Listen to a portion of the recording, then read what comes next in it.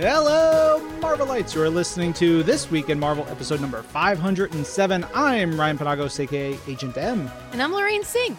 I continue to be, I'll always be, in the words of Mariah Carey, I'll always be your baby. Isn't that what it was? I don't know. Don't question it, move on.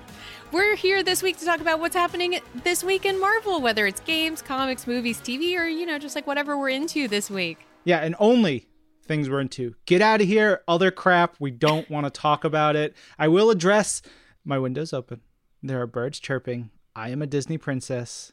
It's real. So deal with it. The rats are running into his feet, the New York City rats, and they're like, "Hey, Ryan, it's me." I mean, look, I do live in the Bronx, so there are rats not far, but they're pretty good. They stay in their lane, I stay in mine, everybody's happy. And Lorraine, this is a big episode. We have a lot going on the show, including some epic guests this week. Yeah, we have Scarlett Johansson, Florence Pugh, stars of Marvel Studios' Black Widow, David Harbour, one of the stars of Marvel Studios' Black Widow, and Kate Shortland, director of Marvel Studios' Black Widow. But that is coming up a little bit later in the show. For now, we've got lots of stuff to talk about. A little certain series, Marvel Studios' Loki, had its big season finale this week. Holy moly. Here's the thing, is I feel like there's nothing left to surprise me. Because I feel like I've explored the options. I know what's going on. I've got the inside knowledge. And then some crazy stuff happens. I don't want to spoil it for anyone who hasn't watched it yet, because it's just out right now on Disney Plus with all the episodes of the series. But wow. Yeah, truly wow. I feel like all these original series on Disney Plus that Marvel Studios is making feel like they benefit from a second watch through all in a row, because you really start to absorb it and keep seeing the extra things that they're putting in, especially Episode 5, I mean, that was jam-packed with little Easter eggs and amazing references. But 6, I think once you see it all come full circle, it's going to be a humdinger. And I can't wait for what comes next, because there's a lot to get excited about. Can I tell you, I'm very amused because my landlady, she loves Marvel movies. She loves it all. And I was like, "Have you watched Loki yet?" And she was like, "No, I haven't watched it yet." And she was like, "Oh, maybe I'll," and I was like, it's wrapping up soon, so you should get in there and watch it. And she texted me this morning. She was like, "I binged it all last night. I'm obsessed," which was so joyful and wonderful. That's fantastic. Yeah, it's very cool. I'm so glad that Tom Hiddleston got to really do this series and take on the role of Loki and take it in so many really cool and amazing directions, and that there's more to come. And speaking of things to come, Marvel Studios Assembled, Loki is coming out next week. It's such a wonderful documentary. There's one also for Marvel Studios Assembled WandaVision, which was really wonderful as well. This one is narrated by Tom Hiddleston. I was really impressed with this because it really shows a wide breadth of the sort of Loki canon, as well as so much cool stuff about how they created this series, because it was no small feat. No, and even just about the variants, about the final episode, like everything together, it's really, really something spectacular. I love all these Marvel Studios Assembled documentaries. There's like things you learn about the craft. There's a bunch of stuff that I learned in the Marvel Studios Assembled, The Falcon and the Winter Soldier, that I was like, oh, I didn't realize that they did that way. And it really adds a whole bunch to the series. So kudos to them for just making a nice capper to one of my favorite TV shows. I think Loki's up there. Yeah. But as we said, of course, watch all episodes of Marvel Studios Loki, now streaming on Disney Plus. Do it. It's so good. Yeah. Oh, and also go over to Marvel.com or all of the Marvel or Loki social pages, and you can check out the character posters that were released recently for the various variants. You've got Classic Loki, Boastful Loki, Kid Loki, President Loki, Alligator Loki. I'll be honest, I'm a little surprised by how much the world has exploded around Alligator Loki. No questions. This makes 100% sense to me on every level. He's my beautiful baby boy. I love him so much. Actually, you should all go over to marvel.com/must-haves and look at the Marvel must-haves that are inspired by Marvel Studios Loki, because they have a whole bunch of Alligator Loki merch. The Alligator Loki Funko Pop is the cutest thing. Also, I follow a lot of Marvel nail art. It's just a personal preference of me. This woman that I follow posted a picture of the Funko Alligator Loki art as nail art. Wow. And I just love it. Also, shout out to all of the emojis. If you are seeing all those cute emojis around all the different Loki hashtags, those are by 100 Soft on Twitter, and they're so cute. I love them so much. But go look at all the Marvel must-haves. There's a ton of Sylvie stuff, tons of t-shirts and pops and things, as well as some Alligator Loki and all of the variants getting some love. It's really great. Hell yeah. And if you need even more Loki, there, of course, was The Simpsons, The Good, The Bart, and The Loki short that premiered last week, right around the time that we were going live. So we didn't get to talk about it, but it's up on Disney Plus right now. If you haven't seen it, it's wonderful. Loki visits Springfield. It's just a big crossover event that is kind of a love letter to the MCU. And we talked to the showrunner and sort of one of like the heads of The Simpsons, Al Jean, 20 years ago, I think that was. That was last year, around this time last year. But you should go listen to that episode, because he talks about, how his love of Marvel really got infused into The Simpsons. And recently, in an interview, he talked about how there are at least 100 Marvel Easter eggs in that short. It's definitely a very short film, which is it's a very quick watch over on Disney Plus, and it's so fun. Also, Lisa as Thor, mwah, chef's kiss. The best. Of course she's worthy. She's friggin' Lisa. She's incredible. All right, that is lots of Loki, but we still have more to talk about, more that we're excited about, because Marvel Studios What If, we have seen the first new Funkos and Lego sets inspired by the characters in this upcoming Marvel Studios original series coming to Disney Plus. Wow. I don't have room for more toys and things, but I want every freaking thing. Man, the Funko Pops are so dangerous, because I could just have a million of them and never look back. Legos, too, are just like, mwah, chef's kiss. But there's Captain Carter, T'Challa Star-Lord, Hydra Stomper, and Doctor Strange and Thor. So, there's lots of cool different characters. Just go check them out. I think that's the best way to look at them and really get a feel for them. And of course, go watch that trailer on Marvel.com or on Disney Plus if you haven't already. And of course, I can't believe it. It's so soon. Marvel Studios What If kicks off on August 11th, only on Disney Plus, which is not even a month away. Oh, what happened to this year? I don't even know. But with the year rolling along so quickly, one of the good things is we are getting so close to the release of Marvel Studios Shang-Chi and the Legend of the Ten Rings. And we even saw some more toys around that. Yeah. There are also 2 sets of Legos and a super adorable Lego version of Shang-Chi poster. It's so cute. And then there are 2 new Lego sets over on Marvel.com. You should go check those out. And of course, get ready to experience Marvel Studios Shang-Chi and The Legend of the Ten Rings in theaters on September 3rd. That's also a month after What If, which basically we are in an avalanche of goodness, and I never want to look back. All the gifts we could hope for and more. Did you see Simu Liu, the star? He tweeted the poster for that Lego poster. He's like, look at that hair. He's such a great follow on Twitter and on social media. He's so funny. You know what? He's also on TikTok, and he makes little short films, which are wonderful. They're so funny, and does little sketches, which is also a segue for me to tell you guys that Marvel launched a TikTok. We bought a zoo. So you can follow Marvel on TikTok if you're on TikTok. I know I am. You can follow at Marvel on TikTok. Marvel official TikTok. Honestly, Ryan, I'm obsessed with TikTok. I know. It's been really fun working on the Marvel TikTok stuff. So go follow and hang out with us, because we've got 300,000 followers, I think, as of about right now. So we're still in the early days. You can be one of the first. Wow. Get in early.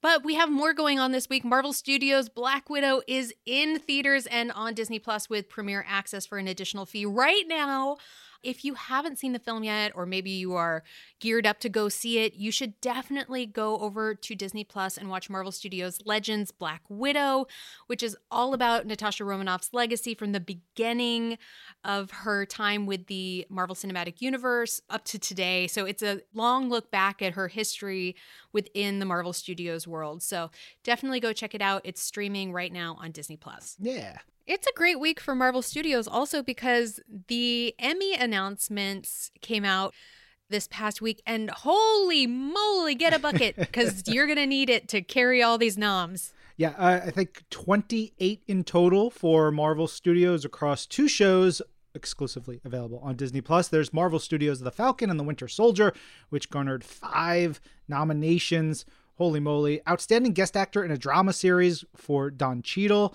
as James Rhodes. And then some other awards for outstanding sound editing, special visual effects, stunt coordination, stunt performance, because obviously what a visual feast for the eyes Marvel Studios' The Falcon and the Winter Soldier is. And then big, huge shout out to Marvel Studios' WandaVision. I mean, truly a love letter to television, and television clearly appreciated it. Mm-hmm. Outstanding lead actress in a limited series or anthology series or film, Elizabeth Olsen. Outstanding supporting actress to Katherine Hahn. Outstanding lead actor to Paul Bettany. I mean, that's incredible in and of itself. Yeah, and then you've got, of course, outstanding original main title theme music for Kristen Anderson Lopez and Robert Lopez, the composers. The music was so celebrated in Marvel Studios' WandaVision. You've got outstanding original music and lyrics from the episode Breaking the Fourth Wall and the song Agatha All Along. Come on, that was the hit of the spring. I know. I was like, song of the summer, close enough. Song of the spring. But it really, I mean, that song blew up, and for good reason, because it's phenomenal. Also, outstanding directing to Matt Shakman, which is incredible, who directed the entire series. Also up for outstanding limited series or anthology series overall, which is incredible. Outstanding special visual effects, outstanding production design, and outstanding casting, all for a limited or anthology series or movie. Yeah, but there's 23 awards, so there's also writing, picture editing, sound mixing, hairstyling, music supervision, main title design, costumes, character makeup, music composition. I mean, they just went wild. It's pretty great. Yeah, it really is like very heartwarming to see all of that love for the Marvel Cinematic Universe. Kudos. We'll keep our eyes out for more Emmy news in the coming weeks and or months. But we also have some stuff from Marvel Games. Yeah, we have Hercules dropping in Marvel Contest of Champions, which is going to be great. Everybody loves a Hercules. And we have Kate Pryde arriving in Marvel Puzzle Quest. She's all in her Marauders gear. Yeah. She's all piratey. She's friggin' great. Love it. Looking like the Red Queen that she is. All right. Last week, we told you all about Ultraman Day, and we had Ari Schoenfeld on to talk about that. So that was this past weekend. But we want to also point you out to a story on Marvel.com, which is really a great guide for Ultraman stuff that you can read and you can watch. So you can check that out on Marvel.com. It's cool because Ultraman is great. He's a big silver and red boy and he fights monsters and I like him a lot. And you can read the Ultraman comics that we do. There's 2 series right now, The Rise of Ultraman and The Trials of Ultraman. And then just enjoy beautiful, beautiful tokusatsu. Yeah, do it. So Ryan, I know you love Marvel Legends potentially more even than me. I don't know if it's possible though, but Hasbro is having their Fan First Friday for Marvel Legends this week. What's going on with it? I can't tell you. It's a big secret by the time. But look, I will, if I spoil it, then I can't. I will say one thing. I'm in this one. So confirmation. Start the tweeters. Dun, dun, dun, dun, dun, dun, dun, dun. Yeah, it's a great one. It's a big one. I'm exceptionally excited for it. I don't want to say anything more. We'll tell people this. Explain what Fan First Friday is. Yeah, so Hasbro does Fan First Fridays across their various brands. almost every week for whether it's Mighty Morphin Power Rangers or G.I. Joe or Transformers or Marvel. So every once in a while you'll get a Marvel one where they reveal some new sets or figures or what have you. And this one is a crucial one. It's a great one. July for Marvel Legends is banging. So you can watch this Fan First Friday at youtube.com/Hasbro Pulse. You'll see all the news on marvel.com and the Marvel and Hasbro Pulse social pages. I'll be tweeting about it and posting on my Instagram. We'll talk about it more in depth next week. But if you want to get hype right now, you can go over to HasbroPulse.com or wherever you buy your toys, and you can pre-order the new Marvel Legends series, Hercules, because, Lorraine, have you seen him? I don't think I have, but I have the last Hercules, who I love, wearing his like cute little skirt action. It's so good. I love this figure so much. It's a ding-dang delight, Lorraine. You know what's not a delight, though? What's that? Death. The death of Doctor Strange, more specifically. There's going to be a new limited series, The Death of Doctor Strange, written by Jed MacKay with art by Lee Garbett.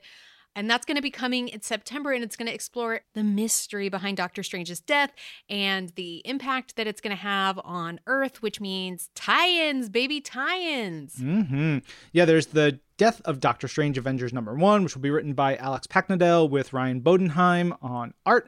The Avengers have to face off against a rampaging juggernaut, and it gets all wild, and Manhattan is in a bad way, as it often is. Do they need magic to deal with this? We'll see. And then over on Strange Academy side of things, we have Strange Academy Presents Death of Doctor Strange #1, written by Scotty Young with art by Mike Del Mundo. What? I mean, this creative team, shut up. Yeah. So good. Mike is, I'm sad when he's not doing interior work. He's doing such great covers, but like he did Weird World and he did some great stuff on an Elektra series. He's done really amazing work. So having him do interiors here is truly a gift for all of us. But Doctor Strange is an important part of Strange Academy, and so how do the kids there deal with that, and how does the staff and the whole school deal with his death? We'll have to read the book to find out. Man, honestly, Mike Del Mundo just is one of those artists. When I see that he's working on a book, I'm like, I'm going to love this. It's so painterly and otherworldly, and he's got such a big imagination, and I love seeing him do anything that's like weird or monstery or magic-y because he's got a big, cool brain. For sure. Speaking of big cool brains, the big cool brain of Benjamin Percy helped write Marvel's Wastelanders Old Man Star-Lord, and now we are on Chapter 8 of the series, which you can listen to on SiriusXM or wherever you get your podcasts. And you know where else you can hear it? Where's that? Right here, right now. Take a listen. Here he is. Holy hell, Red! How are you even still alive? Same could be said about you, old man Quill. Oh, so what happened? Back at the farm? They came for me like I said they would. They stripped me and tied me down. Had me watch while they torched the cabin, the barn, the stable, the coop. But you're here. I'm here because my cabin wasn't the only thing burning that night out in the wastelands. The Ghost Riders? Yeah. Flaming arrows hit one guy in the eye. Could hear his brain cooking inside his skull. Another one got it in the chest, another one got it in the guts. Then the Ghost Riders came pounding out of the dark, hooves sparkling, horses screaming like banshees. I would have filled my britches if I had some on. They asked me if I wanted to ride with them. I said yes. I said hell yes. The Ghost Riders have joined the Second Dawn. Everybody's coming together. Enough's enough. Again, you can check out Marvel's Wastelanders Old Man Star-Lord on SiriusXM or wherever you get your podcasts. It is a banger. Yeah. And while you're getting your Marvel podcast fix, wherever that is, check out Marvel's Pull List, because we had some really fun reading club guests this week. Comedians Kevin and Will Hines, who have done a ton of stuff for UCB. Yeah, Kevin used to write for us back in the day. He used to work on the Watcher series with me like 8 million years ago. Oh, wow. I mean, they're both some of the funniest guys around. Man, That's Yeah. awesome. That takes me back to my comedy days. Yeah, and they're big Marvel nerds. They have a podcast about comic books, but we brought them on to talk about Fantastic Four 245, which is a great Sue Storm issue, and we kind of talk about the whole John Byrne run of Fantastic Four with them. So good. Yeah, it's pretty rad. I don't know it that well. It's one of those things that like I should fully read when I have time. But yeah. We also gave our picks for the week, which included Aliens Aftermath #1, which is a sequel to Aliens that follows up on that second movie in the Alien franchise. Spider-Woman 13, which honestly, one of my favorite comics out right now. It is incredible. And Carnage Black, White, and Blood #4, which, man, this was a great book. Man, I'm just thinking about John Byrne because you know I'm obsessed with John Byrne. I became so obsessed with the She-Hulk series that I then decided to follow the Avengers and Fantastic Four series that he wrote, mostly to continue reading She-Hulk because I just love that, like, at one point she slaps Clint Barton and then, like, kisses him. I don't know. It's very confusing, but I really enjoyed it. It's really absurd and funny. And man, I would just go back and read every single one of those. I just love when he writes and draws. You know, he does both. He plays double duty. It's really, really great. Yeah, and you can, if you have Marvel Unlimited, go read all those comics, enjoy, and then go to SiriusXM or wherever you get your podcast to listen to Marvel's Pull List. All right, Lorraine, it is that time in the show where we get into our interviews, and this episode is jacked. We've got tons of interviews this week. We've got, what do we have? 3 interviews. Who's up first? Well, we have a whole cadre of folks from Marvel Studios' Black Widow. And first and foremost, we have our friend and coworker and all-around great gal, Ellie Pyle, who is from the Women of Marvel podcast. And she interviewed Scarlett Johansson, who plays Natasha Romanoff, and Florence Pugh, who plays Yelena.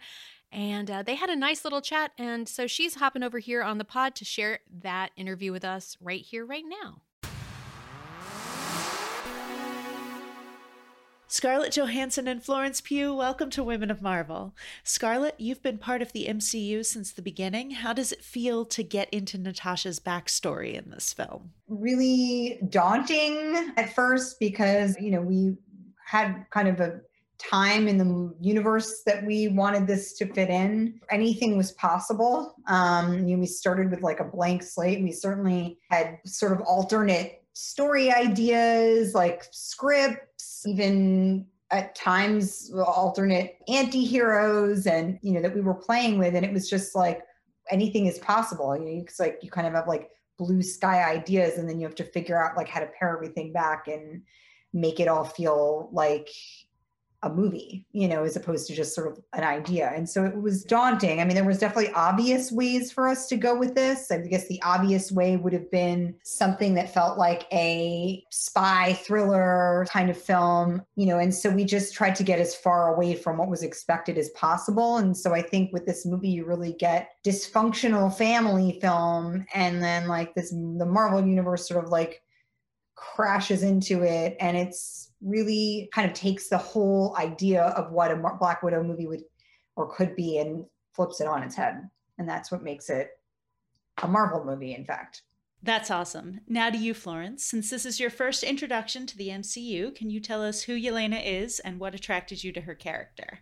I mean, first of all, it was very exciting / intimidating to hear that I was in the mix to play Scarlett's younger sister, and especially in a film that's been wanted for so long. It was like, well, what purpose is this younger sister? What is she going to do? How is she going to hold herself? And I was really, really impressed and excited to see that she was her own being, and she had her own kind of heartbeat, and she had her own opinions. And I think straight away off the page, there was something really wonderful about just how stubborn and bullshit and strong she was. And she wasn't afraid to voice her opinions. She's very loose in a sense. She doesn't quite know how to be in normal society, and she doesn't quite understand normal life. And so it was quite exciting to play someone who was so skilled at this one thing, being an assassin, and yet was so fresh and excited to see the world for the first time. So there were lots of layers about Yelena, and I was just really excited to be welcomed into the MCU and actually have, a real person that was going to mean something to, I suppose, Scarlett's character. And I loved it. It was great. Speaking of Scarlett's character, we actually got to see a few clips of Natasha and Yelena's dynamic in the trailer. Scarlett, in your own words, how would you describe their relationship? It's a complicated relationship because these two women, their relationship is based on a feeling that they had as children and a dynamic that they had as children. Florence's character, Yelena, being quite young and my character being sort of like a teenager. And, you know, whatever there is in that, like big sister, little sister thing, like some jealousy, obviously fondness, playfulness, mischievousness, but you know, their relationship is based on how they were as adolescents. And then this huge period of time goes by where they grow and develop as women. And when they come back together again, you know, there's a lot of, I think, disappointment, expectation, betrayal, confusion, pain, regret, and like a lot of very complicated feelings about one another. And yet they still kind of regress back to being children too. That's all baked in there, while still kind of, then you look at somebody and you see them and it's a grown woman, and you know, you realize you don't really know anything about them. You know, you do and you don't at the same time. And so it's quite complex, the relationship. And I think this film does such a beautiful job of exploring that relationship. You know, it's very moving. And I think you root for these two characters, you know, you root for these two women. You hope that they're able to be stronger together. So that's what you want, which is really important for the success of the film, I think. I want to pivot a little to your co-star, Rachel Weisz. What can you tell us about her character, Melina, and what was it like working with her? Well, we can say that she is a loving mom, even though she has two sides. She definitely, as you see in the trailer, she says we did our job and we played it well, but actually she really did do her job. She raised two very strong, independent women who were separated, and so actually had to kind of use what she had taught them from a young age to become who they were. So Rachel was amazing to work with. She's so cool and she's so loving, and she was such a beautiful presence to have on set. I mean, you actually probably had more things to do with her than I did. I only had one dinner scene, a few scenes. We like to think about the like multi-generational aspect of trauma that these women all experience. And, you know, I talked a lot with Kate when we were kind of developing the story about how women have coped with like systemic oppression over like generations, and what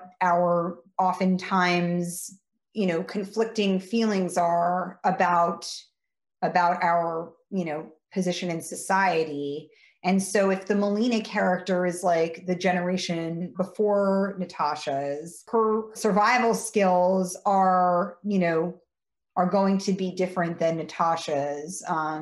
And what Natasha, I think, is stuck with kind of one foot in the past and one foot in the present. Like I feel like many women in my generation feel in some ways. And then the Yelena character should feel much more self-confident, like hopeful, more comfortable in her skin, more, you know, confrontational. And, you know, I think that's sort of, you know, the characters all kind of like represent, I think, like I said, women in, you know, in different kind of mind space, you know, but they're all survivors. They're all survivors. And Rachel plays her character so tenderly. I mean, she's wacky, she's tough, she's all of that stuff and multifaceted, but she's a tenderness and vulnerability about her that's very, very touching and unexpected, you know. For my last question, what are you most excited for fans to see in Marvel Studios' Black Widow? I'm excited for the fans to see young Natasha and young Yelena, because I think they created something really beautiful. And the scene of all of them as kids was done so well. And I remember when I watched it, I just kept on bouncing on the sofa thinking like, this is insane. And they did such an amazing job. And those girls were so incredible. And also just to see what this famous character was like as a kid and what she looked like and how she moved. And I think the casting was done so well. And the stuff that they got was so beautiful. I'm excited for that. Yeah, I think I'm excited also for the audience to see the Red Room. I'm excited for them to see what that was, what that is. It's been so sort of storied. This movie has a lot of those fun Easter egg surprises for fans. And I love the Soviet kind of heaviness of this film, supported by an amazing soundtrack and incredible tone. I think it's just very, very different from anything else that Marvel has put out there. And I can't wait to see how fans respond to it. I think we're all in for a good time. Thank you both so much for chatting with me today. Thank you. Ellie.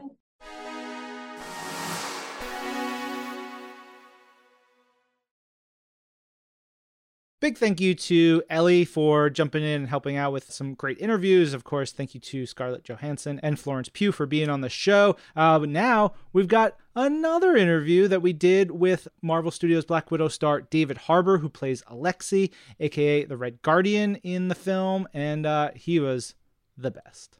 Take a listen. We have a very special treat this week. In Marvel, we have from Marvel Studios Black Widow, the one and only David Harbour. Hi, David. Hi, how are you? We're all the better because we're hanging out with you. What is your Marvel origin story? What were you first introduced to in the Marvel Universe? Oh, that's interesting. I mean, I feel like there was such a shift when Iron Man came out. I know that Marvel was before that, in a sense. I mean, I'm sure throughout the history.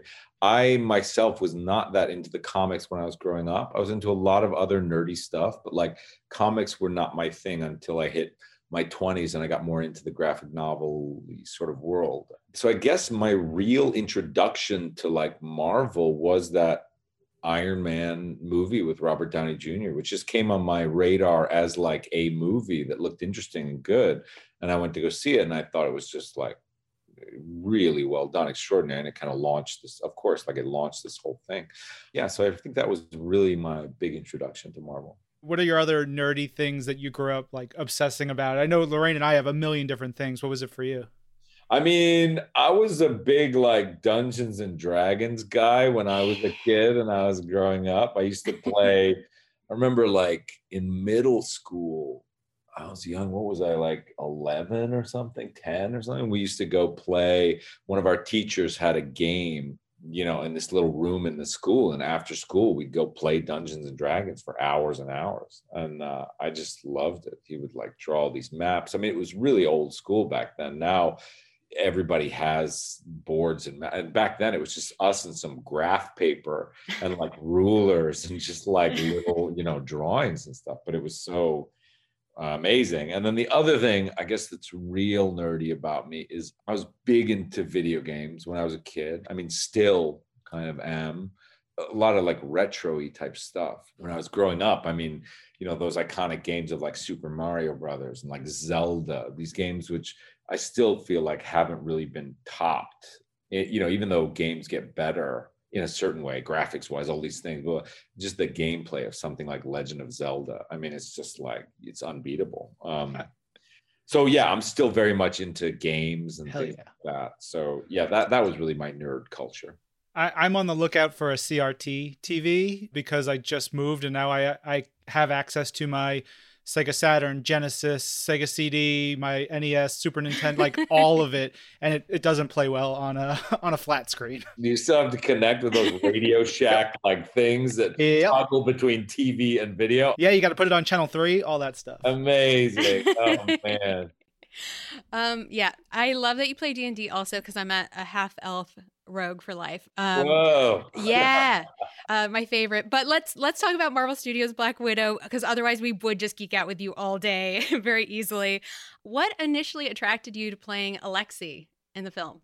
I mean, I had a meeting with Kate Shortland, the director. She sat down and pitched the story. It was something where, on these Marvel movies, they don't send you the script, especially if you're not already signed on to do it. So she just pitched me the whole story. And she started out with the pitch saying like, there's this guy and he's this, Russian, he's in this prison. He's got tattoos all over his body. He's like, and I started to envision this thing and I was like, oh, wow. And then she was like, and also like, he's really needy. And like, he wants people to think he's funny. And like, well, and I was like, whoa, like she kept sort of throwing all these twists and turns. And every time I seemed to get a handle on it, there would be like another dimension to his character.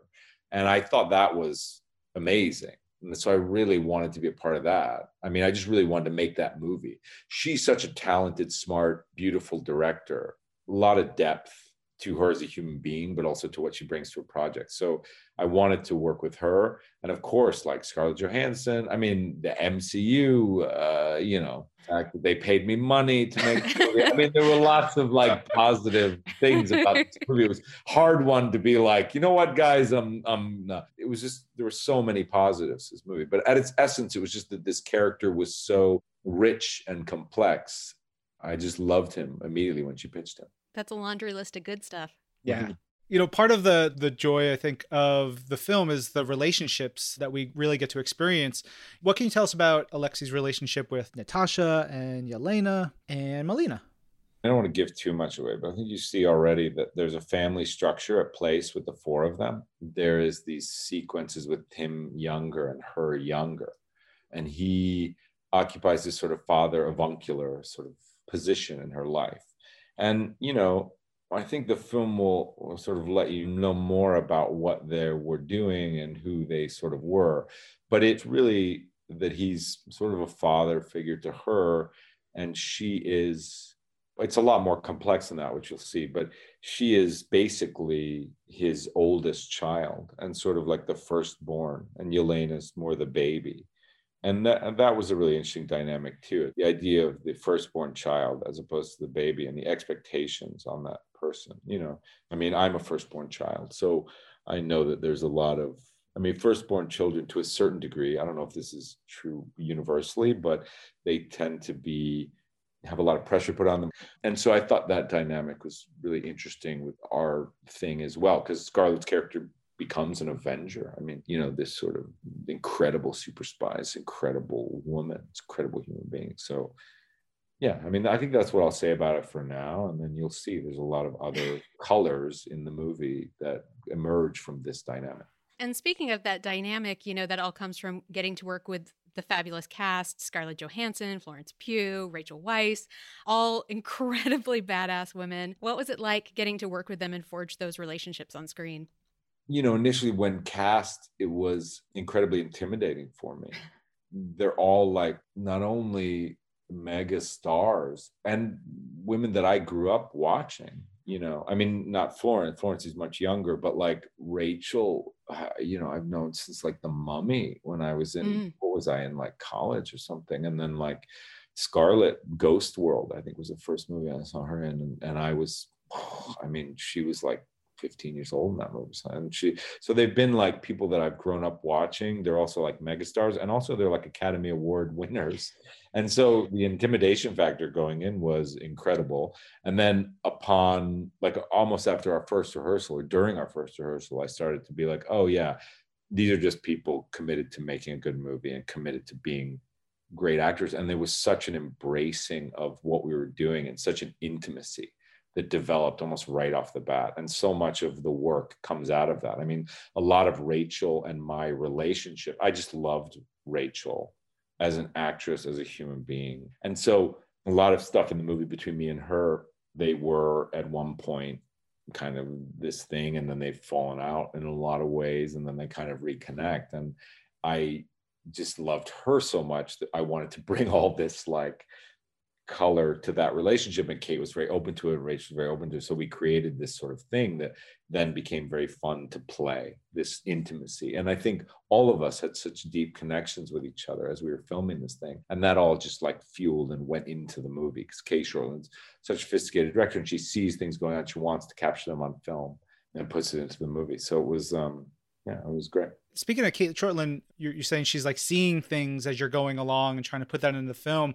What's that process like? Improv is not the word I'm looking for, but just like there's an evolution to the filmmaking, which I imagine for you as an actor has to feel pretty cool to like be able to see the characters grow outside of whatever box you thought they had to be in. Yeah, I mean, I think there's something about making a movie. I was thinking about this the other day with like, you think about a movie like Big with like Tom Hanks and Penny Marshall directing, or you think about like The Karate Kid with like the chemistry between these actors, and the reason why those movies still resonate and we continue to go back and watch them, they hold up because the filmmakers themselves were kind of paying attention to what was real and what was working. And so that's really something that Kate does as well. She paid attention to what was happening between us, and she wanted to foster that and capture that. And that's, you know, sometimes you'll be involved in these movies where people just want to shoot their script.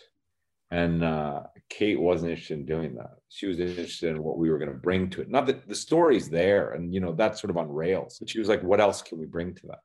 And there's so much color and complexity to that. And she let us like riff. Like, as I say, there was about a week where we shot that big dinner table scene. And also there's other scenes in the house that are very important to the movie. And it was like a week, 2 weeks of this shoot. And it was just like, you know, 14-hour days of us take after take of this improv and playing. And she'd like let us have other things and we'd go off and we'd laugh in the middle of things, have to reshoot stuff, so many angles. But I think they captured something very special that was what was happening in the room with us. A lot of films, because there's so much money riding on them, they want to like shoot the previs. They want to like do it. And look, we've done it. We know what it is. Let's just shoot it. And this wasn't that. It was very inspired. You know, I think that's rare, and that's takes a certain filmmaker and a certain confidence. And I really appreciate that.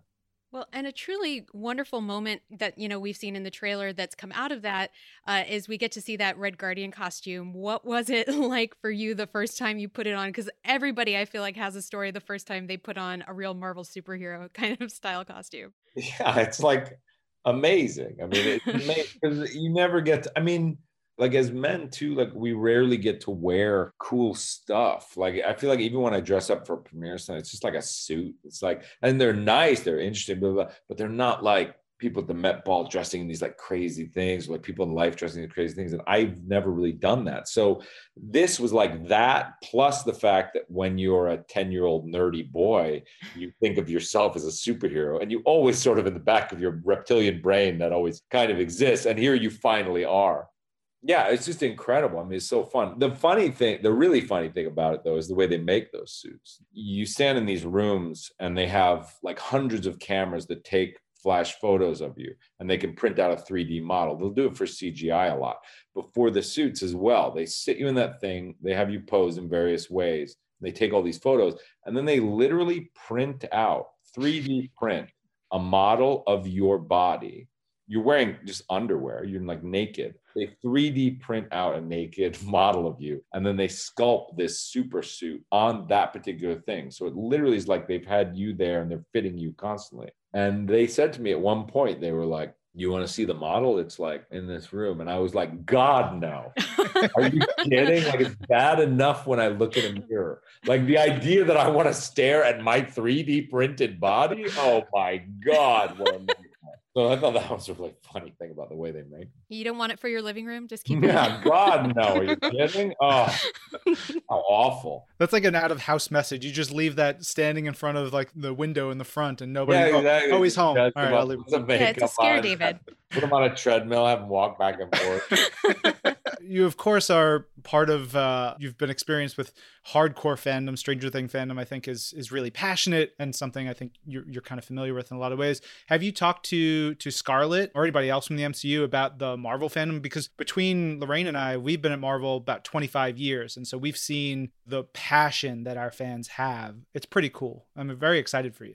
Yeah. I mean, I don't know if we've ever talked about it directly, but it's something that, yeah, I've definitely experienced with Stranger Things. And I don't know how it is in the Marvel thing. I'll have to like enter into it and see how it is. I do know that for the Stranger Things one, it's extremely supportive, and like there's just such joy behind it. And I think on the internet in general, it's hard to find that joy.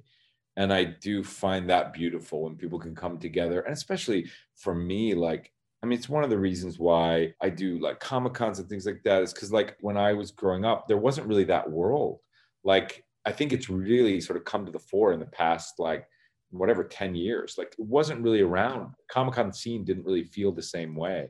And I love the fact that nerds like me can like come together in a space where you feel completely safe, which is not always the outside world for someone like me, like completely safe with other people with the same passions and the same things, and nobody's going to make fun of you for these nerdy things, and just like nerd out and just joyfully do that. So I definitely know the Stranger Things crew and that sort of attitude. And I assume the Marvel one is very similar. But I just love the positivity and the joy that people have about these universes, these sort of fantasy worlds. All right, Marvel fans, you heard it. That's your call to action. Go out and welcome David right now to the Marvel Cinematic Universe and go see Marvel Studios' Black Widow in theaters. Thank you so much. Thank you. That's right. We're back again. Back again. This time we have the director of Marvel Studios' Black Widow, Kate Shortland. I loved this conversation. I loved listening to your connection together, especially with your history and talking about family, which was really cool. Man, what a good time. Yeah. Hi, Kate. Thanks for chatting with us for This Week in Marvel. What is your Marvel origin story? How'd you first learn about the Marvel characters, get connected to them? Was it seeing a movie, a television show? Was it reading a comic? What was it for you? I came late to Marvel. The first 2 Marvel films that I saw were Thor Ragnarok, and then I was so very late. And that was because Taika is New Zealander, and I know his work because I'm Australian and I love his work. And then I saw Black Panther with my kids, because my kids are African Australian, and it was just such a great film, and I loved it so much. And then I have, of course, immersed myself in Marvel, and what's really beautiful is it's something you can watch with the whole family. Yeah, what a wonderful 2-film introduction to the to the MCU and to all of Marvel, though. Wow, that's fantastic. It's been really fun watching them with my daughter, actually, and watching like Infinity War and Endgame, and then Winter Soldier, which is one of my favorites. Also, wonderful film, Marvel Studios' Black Widow. How did you first get approached by Marvel Studios, or how did that connection get made, and what's your origin story with the studio? Scarlett had seen some of my art house films, films, and thought that I would be interesting for this film. And then I was approached I was in Australia, and I just didn't understand why I would be approached for this movie. And then I spoke to Brad and Brian and the producers, and really they spoke about heart and emotion and her journey. And then I started getting to know Scarlett by Zoom, and she spoke to my daughter, which was really great, just by chance. And I thought it was going to be a big machine. And what I saw was it was a group of really lovely people that cared about story and wanted to make something beautiful. Oh, I love that. Speaking of story, of course, Scarlett has been playing the role of Black Widow for, over a decade now. What are those conversations like with her as you're diving into the character's backstory? I mean, I'm sure she's partially giving you a crash course, but she chose you for a reason. What are those conversations like to figure out where to go with the Black Widow's tale? We started just slowly getting to know each other by Zoom. And then we were talking also to Jack Schaefer, who wrote the very first draft of the movie. And just the 3 of us would talk, and we would talk about what mattered and what we wanted to delve into. What I was interested in was, how does she put herself back together? Because when she starts this film, she's really isolated. She's been kicked out. She's on the run. And I always love a hero that's down, because then they've got a long way to go.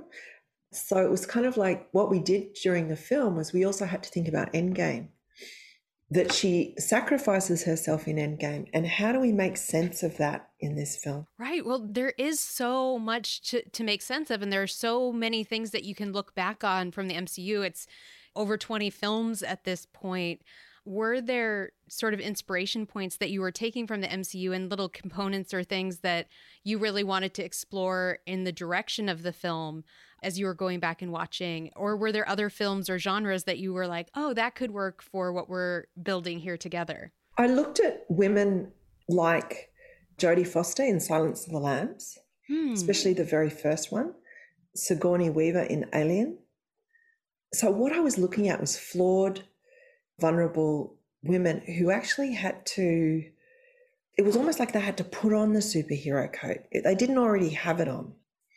And that's what we see at the beginning of this movie. Is she's in a public bathroom. She looks pretty bad. She's, for Scarlett, she's it's hard. She's really vulnerable, and that to me was really interesting. How do we watch her? How do we go with her on that journey where she becomes Black Widow and she's going to fight to the death, you know, at the end of this film? I keep thinking about family, and you talking about family and your children. And I have a 2-year-old daughter who she was adopted 2 years ago, and thinking My about kids are adopted. Yeah, it's amazing. So family was really interesting to me in this, because Kevin had this idea that the central piece of the film is the dinner scene. And Scarlett and I fought him. We were like, how is this ever going to work? This isn't going to work. Blah, blah, blah, blah. And Scarlett was like, why was she... Blah, blah, blah, blah. And then as we went through the sort of scripting process, we saw his genius rise yet again. But for me as an adopted parent, it was also about what is family? Like, how do we explore some of these ideas about what connects us? Is it shared experience and our love and our sense of community, or is it biological, or is it a bit of both? And Victoria Alonso from Marvel was also an adopted parent. So we were kind of, it's funny that it came up quite a bit about how do we create family? And I think now what's happening is you watch something like Friends, that's about a created family, you know, and that's kind of a new thing, as the nuclear family in some ways has failed people. People choose to create their families. As the youngest in my family unit, I felt so incredibly seen by those moments and the sort of place that everybody holds within the family as it's chosen, you know? But I guess the flip of that is that there are just so many phenomenal action scenes that are happening all the time, and they're interlaced with this really emotional story. How do you tie those things together and balance those things? I think with my background in art house film, I felt like I had something to prove. So when I decided that I was going to take the job and I was going to do this film, one of the things I really wanted to do well was the action sequences. So we did so much work on them, and it was one of my favorite things in the movie was shooting fight sequences, like the apartment fight and Taskmaster fight. Oh, the Widow fight, which Darren Prescott, my second unit director, who's just so awesome, he shot a lot of that. He shot a lot of the fights, you know, so much. But what was really great was I got to be shooting sometimes for 3 or 4 days first. Darren would come in and then I would maybe do one other day, or he would finish it. But he and I collaborated really closely. So, and with the choreographers, it was, I want to do more. Rightfully so, because it kicks ass. Yeah. I'm sure there's a lot of special effects and really cool things. I imagine that's got to be real fun to play with as well, like tapping into the resources that Marvel Studios can provide with the breadth of technology and cool things. And I almost imagine you're like a kid at a candy store in some ways. On some days you're going in, obviously it's hard work, but other days it's like, all right, today we're going to do X, Y, or Z. What are some of those days like? What was really incredible, because you're usually told you have to stop. And very early on, Victoria Alonso said to me, we don't want you to stop. We just want you to keep creating ideas, keep creating moments and worlds, and you can go as far as you like. When we're ready, we'll tell you stop. So, it was beautiful, because I was collaborating with Jeff Bauman, who was visual effects, and his whole wonderful team. And we created worlds. We were shooting in the middle of summer in a gulag in Russia, in the outskirts of London, in a heat wave. It was crazy what we did, and then what visual effects came in and created with us. It really seems to take a village. And on top of it, then you layer in that you have a bunch of folks who are Russian. And I know that you've worked with foreign language film. I know your film, Laura, was in German, but you don't speak German, correct? So this isn't necessarily new for you, but what is it like working in a language that I don't know that you speak Russian fluently either, do you? I love the language though. I love listening to it. We had great translators on set. And I work with a Russian historian in pre-production, and we created a really beautiful backstory for Scarlett and for Yelena and Rachel and David, so that we knew there was a sense of reality that the cast could draw on, and that Eva Anderson, who was 12, she could read that backstory and understand what she'd been through as well. Pretty amazing. Last thing I wanted to ask is, what is it like to finish a movie? Where's your head at? Are you excited? Are you relieved? Are you like, just want to hug your kids? Because I know I just would be like grabbing my daughter and putting her on my back and running around. We finished a year ago, and when the film's been locked for a year. And I think for me, it's about celebrating the release of the film, and also the fact that a lot of us can go into cinemas and feel safe and enjoy it. And I just can't wait. I can't wait to get in there with a big thing of popcorn. Yes. And just that sound to blast me. I want the sound to be so loud that I can feel it in the floor. So I feel the punches.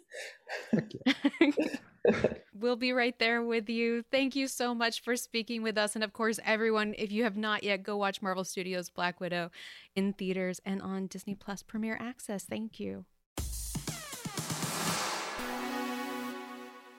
All right, big thanks to Kate Shortland, and congratulations to Kate, as well as the entire cast and crew of Marvel Studios' Black Widow on just a huge, wonderful, successful, and fantastic movie film. And of course, experience Marvel Studios' Black Widow in theaters or on Disney Plus with Premier Access for an additional fee now. All right, it is time for looking ahead to next week and giving y'all a question of the week. Next week, we're going to have a very spoiler-heavy series of conversations all around Marvel Studios' Loki. We have Natalie Holt, Christine Wada, and Kazra Farahani, the composer, costume designer, and production designer, respectively, for Marvel Studios' Loki. So I think with all that in mind, Lorraine, what do you think? Maybe we'll ask folks what their favorite costume is? Yeah, I mean, there's so many wonderful costumes in the series. Tell us what your favorite costume was in the series. You can tweet your answers using hashtag #ThisWeekInMarvel. You can email them to twimpodcast@marvel.com, or you could message them to our Facebook page at facebook.com/ThisWeekInMarvel. And of course, please tell us if it is quote unquote okay to read on the show. Yeah. And bonus, if you want to let us know your favorite song or theme from the series, please do. If you want to tell us your favorite sort of like location in the show, you can let us know that as well. Remember though, keep in mind spoilers. If you do it, send us a private message so you don't put that spoiler out into the world. All right. We have our community section up right now. And our question of the week last week was, what does it mean to you to have a Black Widow film? First up, we have Keeping Up with Scarlett, appropriately titled at What's Up, Scarlett? And they said, it means so much to me to finally be seeing Natasha Romanoff getting her own solo movie after waiting for years. This movie has strong action, great performances, especially Scarlett, and the family dynamic being my favorite aspect of the whole film. Pab Games at Real Pab Games tweets, it was great seeing Black Widow's history and family dynamic. Loved meeting the new characters, but my favorite part was seeing how selfless she really is. Sure, she is a super dangerous agent, but she gives it all for the people she cares about. Next up, we have Reeves saw Black Widow at Wanda's Ring 10, which says, having a Black Widow film meant so much to me because it meant that we would be able to finally see more of Natasha's life that we fully didn't get to in the other movies, even though she's the one who held the Avengers together and was there for all of them. Coco saw BW at Fear, Lust, Pride tweeted, as a longtime MCU fan, it felt so emotional to finally see Natasha's life beyond the Avengers. We finally got to see Natasha's whole story in Black Widow, and it made her sacrifice in Endgame even more touching. Too soon. All right, next up we have Lydia Castillo at Lydia Kazam, which says, "It means justice for Black Widow, all of them, and it feels as if we were finally able or allowed to read a previously classified secret report on Natasha Romanoff's fugitive adventure back in Mother Russia. It feels right." I like that. A previously classified secret report is a really cool way to sort of think about it. Mm-hmm. Norhal at Norhal says, "It feels like finally having the missing piece of a puzzle. It was great to have this movie to learn more about Nat, who's been such an integral part of the Avengers, and how her life went from fulfilling a mission to finding a purpose." Next up, Gabby Black Widow at Blondery says, "It has been my motivation to keep going, and it gave me something happy to look forward to and helped me get through this hard year. I'm so relieved it came out, but obviously sad Nat has officially left us." This one is an email from Dylan DeSalt, which says, "I thought it was great to have a conclusion to Black Widow's story arc, and I have been dying to see her backstory. The action was absolutely amazing, and Yelena was great, Red Guardian was great, and I want to see them in the future. And that post-credit scene was insane. This was a satisfying film, and I definitely recommend it for all who have not seen it." Yep, do it. You heard the person. Go out and watch the movie. Cass at Cassie Infinity says, "I'm so happy Marvel used its platform to make a superhero film with 99% of the action being women. We finally have a true female action film, and having it be for the first female Avenger story too is just the cherry on top. Thank you for that one." Next up, we have Ariella at Ariella M, which says, "Black Widow is evidence that a female-led cast and creative team can do amazing work when given the chance. For once, I didn't feel like I was watching an action movie that was made for just men or pandering to female fans. This was a movie for me." Brittany Matter at Brittany Matter tweeted, "6 years ago, I participated in a flash mob demanding a Black Widow movie." She posted a picture and says, "I'm the one in the shorts. I'm so stoked that her solo film is finally coming out." Yes, honestly, shout out to Brittany, who writes for some of our .com articles, who's wonderful, and to so many fans who really did demand this movie. I think it's really, really wonderful when fans make their voices heard, you know? Mm-hmm. Next up, we have Havana Banana at Don't Troy Me, which says, "This is a very emotional, important, and personal post about why I will cherish this story and movie for the rest of my time. I never talked about it before, and I cried a lot writing this." And then goes on to post a long note here, which says, "I honestly don't know how to start this because I'm already crying. A few people ask me why I'm so invested in the story of Black Widow and why this movie is very important to me. And even I got asked why I immediately, after it was announced that Yelena is Nat's sister, fell in love with the character and immediately related to her. A portrayal of siblings is very important to me, especially in Marvel, while it's one of my favorite fictional universes. I myself have an older sister, and that was one of the reasons I connected to Yelena. Although I didn't want to go to the premiere with her because I knew I would have been an even bigger mess. But it's not the point of this post. The biggest, most important thing about this story and their relationship is that I did lose a sibling too. I never talked about it here or with any one of my Twitter friends, so it's a bit hard to not cry right now. I can relate to the pain and grief. The thought of them not coming back hit me so hard I felt physical pain in my chest." They go on to explain a bit more, some spoilers about the film, and how it touched them as a person, which was really, really lovely. And then to finish up, there are lots of words that can describe how you feel or how to name the certain things, but there isn't a word to describe a person who loses their sibling. It's just pain, you know. And on that note, I really do feel like this story made me feel seen and acknowledged in some way that I could and had a chance to connect and feel the emotions and the pain, even though it hurt me. I will cherish this in my heart for the rest of my days. I didn't want to write more details without me having a full breakdown, which already happened, but that's how I wanted to answer these questions from the beginning. And that's why it's important to me. And all that I can say without bursting into tears is I love Natasha Romanoff and Yelena with all my heart. It's a lovely note. Thank you for sharing that story. And I hope this helps. It does seem like it has. So that's wonderful.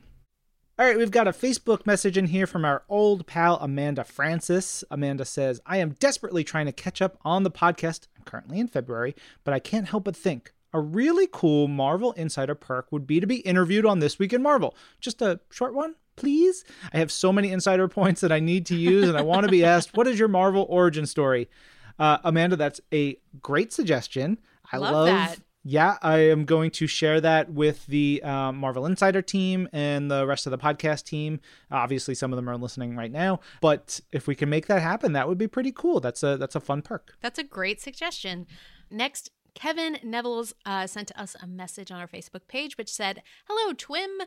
I was driving today listening to the podcast. It's my favorite podcast. I was thinking about the big 500th episode, and I'm wondering how big the 616th show will be." Is that how you say 616? What did I say? You said 616th. I don't know. I think 616th makes sense to me because everybody says, no one says the 616th. I guess they do for episode, but I say 616 universe. I stand by my pronunciation, Ryan. I was on a roll. Hope I don't slip on the butter. All right. So I'm wondering how big your 616th episode will be. Thank you for helping me stay up to date with all things Marvel. Maybe we should just jump right on over that 600th episode and hop on down to the 616th. Yeah, we'll just skip 100 and change. I like that. I don't know. Yeah, we're going to have to do something fun. But we've got like 2 years, so. Yeah. Also, Kevin, I like that you're listening to us while you drive. I love to know like what situation people listen to their podcast. Like I put podcasts on while I'm doing work in the house and other stuff. But if you need backseat drivers, Lorraine and I are here to help right now for you, Kevin. Kevin, can you please make sure you use your turn signal? Stop just like turning all these corners without putting your turn signal on. You're driving me crazy. Slow down. Yeah. Slow down. There's no rush. Speed up. Alive. Come on. Actually, though, the speed limit is 55. You're doing a 40. People are just like, they're not happy about this. Stop here. I gotta go. Bye, Kevin. All right, we've got one more this week. It's from the overpowered tech lord at Lex Pendragon, which says, "To Bobby on This Week in Marvel, thank you for sharing. I know too many people I love and care about, that would hear a story like that and would think you should keep it to yourself. I am of the opinion that stories like yours need to be shared to help people who want you to keep quiet, to come to realize they need to keep their oppressive opinions to themselves. Just let you be you. Congrats on finding yourself." Heck yeah. Yeah. Once again, Bobby, you are loved, and we see you. We appreciate you. That's it. That wraps it up for us on this episode. This episode of This Week in Marvel was produced by Alexis Williams, Zachary Goldberg, Isabel Robertson, Lorraine Sink, and Ryan Magos. Our audio development manager is Brad Barton. Jill DeBoff is our director of audio. And special thanks to Alexis Flexies. Alexis Flexies, the flexible wear that makes you feel strong. Alexis Flexies. Let's go. I'm Ryan. I'm Lorraine. And this is Marvel, your universe.